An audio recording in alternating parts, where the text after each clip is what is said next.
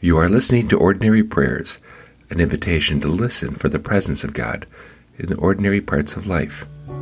Now let us take this time to prepare our hearts and minds to pray.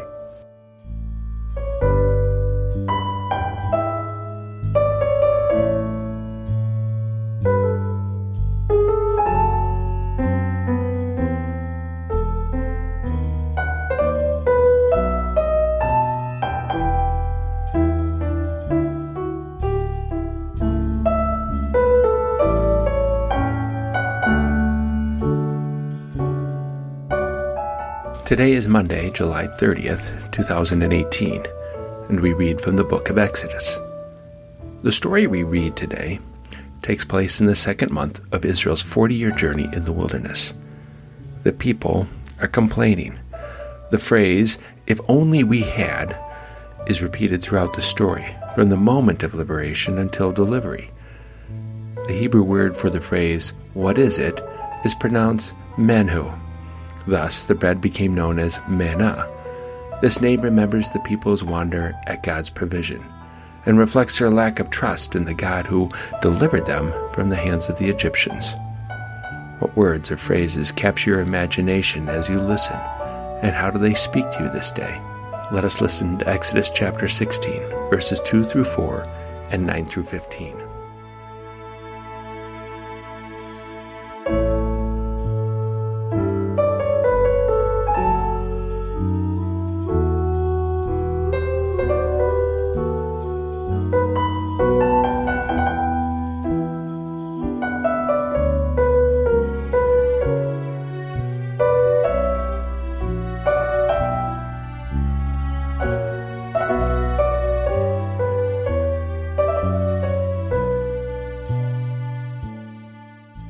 The whole congregation of the Israelites complained against Moses and Aaron in the wilderness.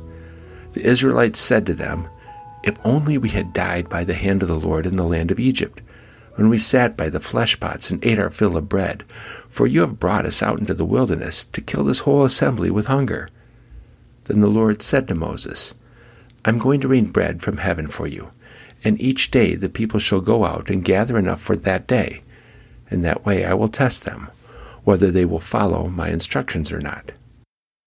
Then Moses said to Aaron, "Say to the whole congregation of the Israelites, 'Draw near to the Lord, for he has heard your complaining.'"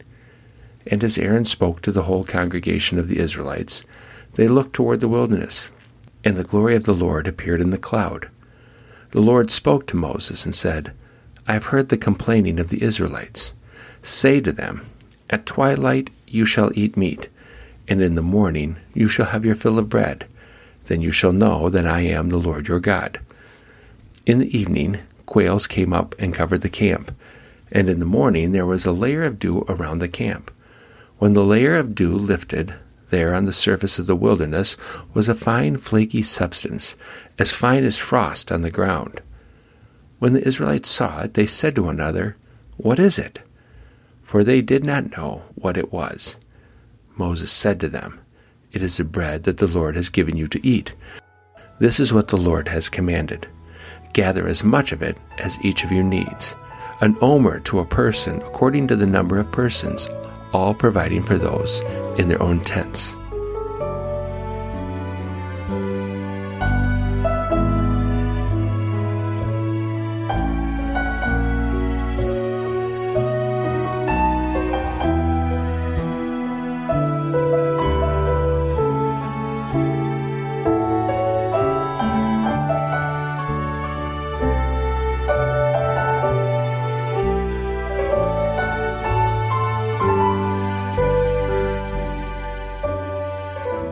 How would you finish this sentence?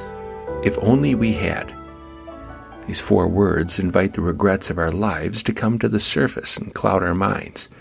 All those burdens we carry, but are told to leave behind. For most people, though, it only takes a little encouragement to discover regrets aren't forgotten, just slumbering within our souls. Some people say they have no regrets, but I don't believe them. A person without regrets once told me not to let a decision become a regret, but he never told me how. Most people learn to push their sorrows down and pretend they do not exist. If I were asked to complete this sentence, I could finish it in a multitude of ways. My regrets are not buried. They remain on the surface and haunt me almost every day. Some have been in my mind since the first grade. Others got at it along the way, and few find their way out. The one thing which keeps me sane is most times I realize my regrets are my manna. What is manna? It is bread for the journey that the Lord has given you to eat. In a strange way, playing over the regrets in my head, more often than not, remind me of the blessings in my life, and how all the decisions causing remorse shaped me into the person I am. I left a job that I loved to get married. When the decision to go was made, I was told not to regret that choice. There's not been a day where I did not in some way regret that decision. If I had remained, my professional life would be completely different. It was a job I was better suited for, given my talents and personality. Processing the "if only I had" thoughts, though, always leads to manna. Had I remained, I would have never moved to New York. Perhaps I would have lost my spirit of adventure. Staying put would have had a negative impact on my marriage. Then there were all those amazing experiences and people, none of which would have happened if it not for a regrettable decision. Some people learn from the right decision. I learn from the bad ones. The regrettable ways I've treated people in the past shapes all future interactions. It's one of the reasons I don't mind my guilt. My regrets and my decisions are the bread the Lord has given me to eat. Some could have been better, others could have been worse. Either way, it's amazing how the Lord feeds us along the way.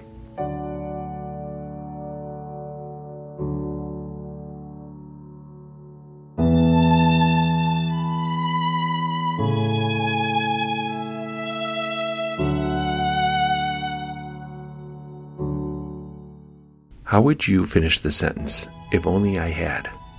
And where do you place your regrets? In your thoughts or buried in your heart?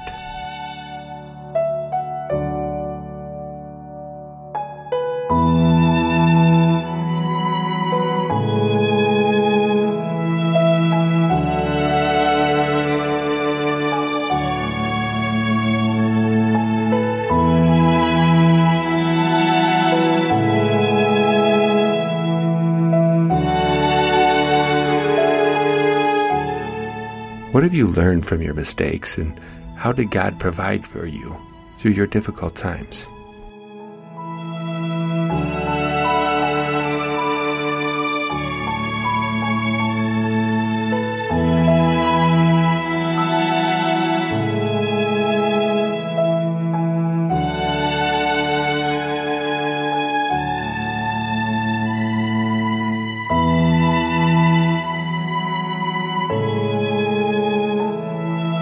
I invite you to take this time to pray, perhaps giving thanks for all the ways God has fed you along the way.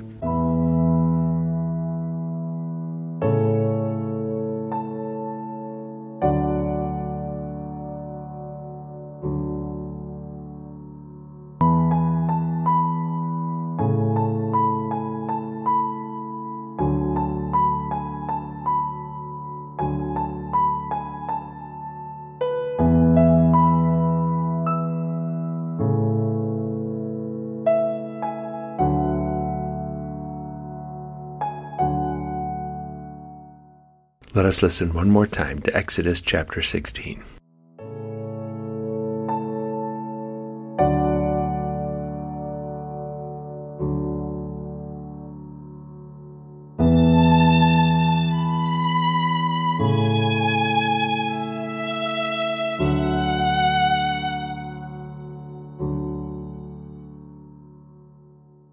The whole congregation of the Israelites complained against Moses and Aaron in the wilderness. The Israelites said to them, "If only we had died by the hand of the Lord in the land of Egypt, when we sat by the flesh pots and ate our fill of bread, for you have brought us out into the wilderness to kill this whole assembly with hunger." Then the Lord said to Moses, "I'm going to rain bread from heaven for you, and each day the people shall go out and gather enough for that day. In that way I will test them, whether they will follow my instructions or not." Then Moses said to Aaron, Say to the whole congregation of the Israelites, Draw near to the Lord, for he has heard your complaining. And as Aaron spoke to the whole congregation of the Israelites, they looked toward the wilderness, and the glory of the Lord appeared in the cloud. The Lord spoke to Moses and said, I have heard the complaining of the Israelites. Say to them, At twilight you shall eat meat, and in the morning you shall have your fill of bread. Then you shall know that I am the Lord your God. In the evening quails came up and covered the camp, and in the morning there was a layer of dew around the camp. When the layer of dew lifted, there on the surface of the wilderness was a fine flaky substance, as fine as frost on the ground. When the Israelites saw it, they said to one another, What is it? For they did not know what it was. Moses said to them, It is the bread that the Lord has given you to eat. This is what the Lord has commanded. Gather as much of it as each of you needs, an omer to a person according to the number of persons, all providing for those in their own tents.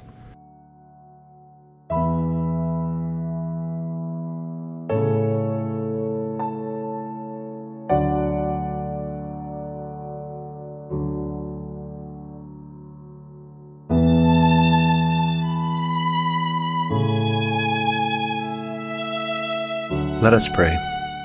God of abundance, help us to see all that your hands have provided us to live. Friends, family, jobs, shelter, food, joy, laughter, and warm embraces. Teach us to live in gratitude and help others experience the gift of community where people care for each other's needs. Grant food, shelter, clothes, and life to those who struggle to find the basic necessities of life. In your loving mercy we pray. Amen.